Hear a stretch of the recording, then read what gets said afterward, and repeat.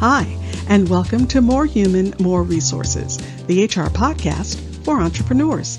I'm Vicki Brown, your host and CEO of Vidamaneo Enterprises. As a serial entrepreneur, I understand that having the right expert help has been critical to my success. That's why I'm dedicated to telling you, in plain language, what's going on in the world of HR that might impact your business and what you need to do about it, with real actionable tips to help you master that list of must-dos and grow your leadership muscle.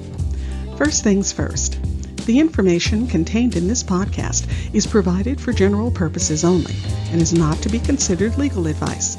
Your decision to adopt or not adopt any practice or procedure mentioned in this podcast is solely yours, and we bear no responsibility for the outcome. We urge you to always consult legal counsel and other appropriate licensed professionals. And with that, let's get into the show.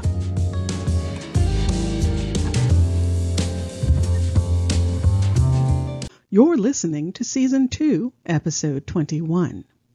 If you're anything like me, when you hear the word commission, you just move along because you don't have commissioned salespeople on your team.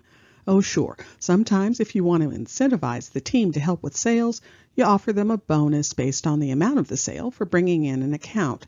But those are just bonuses, right? Well, not according to California. Any wages that come from the sale of a product, making the product or rendering service wouldn't count. But if it comes from the sale and is calculated as a percentage of the sale, either gross or net, then those are commission payments. Okay, so now you know you actually do have commission payments. Now what do? Well, first up, you'll have to provide written commission agreements for everyone that's subject to being paid commissions. Effective January 1st, 2013, California required written commission agreements for everyone being paid commissions. Now, yes, there aren't any specific penalties associated with violating the statute, but it could be the basis for a lawsuit under other laws like the Private Attorney General Act, or PAGA, or the Unfair Competition Law. So it's best if you don't ignore the requirement. So, what needs to go in this commission agreement? Well, there are a few decisions you'll need to make first. Will you allow draws? If so, keep in mind that any draw has to be at least the same amount as minimum wage and overtime due to that employee. So, if Sandy works 43 hours in a week and you are giving her a draw against future commissions versus paying her for the time worked, well, then the draw still needs to be at least the same amount as if you paid her for the time worked, meaning overtime and all. You see, the concept is you can't use giving a draw as a reason to pay someone less than they would have otherwise received under the current wage rates. The only time this wouldn't apply would be if Sandy is classified as an outside salesperson. There are specific guidelines that have to be met for that classification, including that the person has to be primarily engaged in outside sales, so selling away from the office the majority of the time. Oh, there are other stipulations, but just know that if Sandy meets the outside sales classification, then her draw wouldn't have to meet those minimums. Another thing about draws, you as a company can't get them back unless it's specifically outlined in the commission agreement. Next up is how are commissions calculated. Again, this will be based on the terms outlined in the commission agreement. See why this agreement is such a big deal? It basically guides everything. Commissions can be based on gross or net sales. And by the way, when I say net, it doesn't mean you have done deductions for things that are considered the cost of doing business. Commissions can be subject to chargebacks for returns, but again, it has to be spelled out in the agreement. Now, on to when commissions are paid. Well, that's simple, right? It's when they're earned. But that phrase, earned, means different things to different people, particularly the lawmakers of Sacramento. Under California Labor Code, commissions are a form of wages, and so they must be paid within a specific time period after they're earned. Again, take note of the after they are earned part of that sentence. So, assuming the commission has been earned, then it has to be paid according to the regular California wage payment guidelines, a minimum of twice a month, Everything earned between the 1st and the 15th of the month paid no later than the 26th of the same month, and everything earned from the 16th through the last day of the month paid no later than the 10th of the following month. Now, let's dig in on this earned statement a bit more. The commission agreement should outline what needs to happen for a commission to be earned. And remember, once Sandy has done everything outlined in the agreement to earn a commission, it's considered payable wages to her.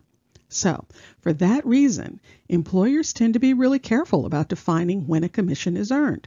They want to include things like 90 days after the customer is purchased to make sure there isn't a return or something.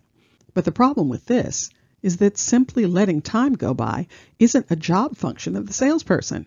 It isn't an action they can be required to perform to complete or support the sale. Now, if part of Sandy's duties to close the sale is to physically monitor delivery of the product and correct any installation issues, then there's an argument for waiting until the product has been installed before the commission is earned. But if once Sandy closes the sale, then it goes to someone else to facilitate delivery, servicing, etc., well then Sandy's part is done, and her commission has been earned. Now again, as I said at the top, I am not an attorney, so you definitely have to get counsel involved in any and all agreements. So, what happens when Sandy leaves the company? Do you still owe her commissions? Probably.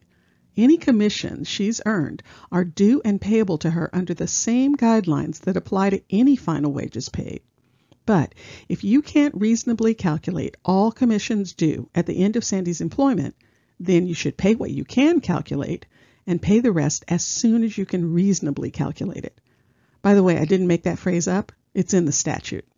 Another really important thing to keep in mind, if a deal Sandy brought in closes a year after she terminates, depending on the requirements to earn the commission, you may still owe Sandy a check for the commission on that sale.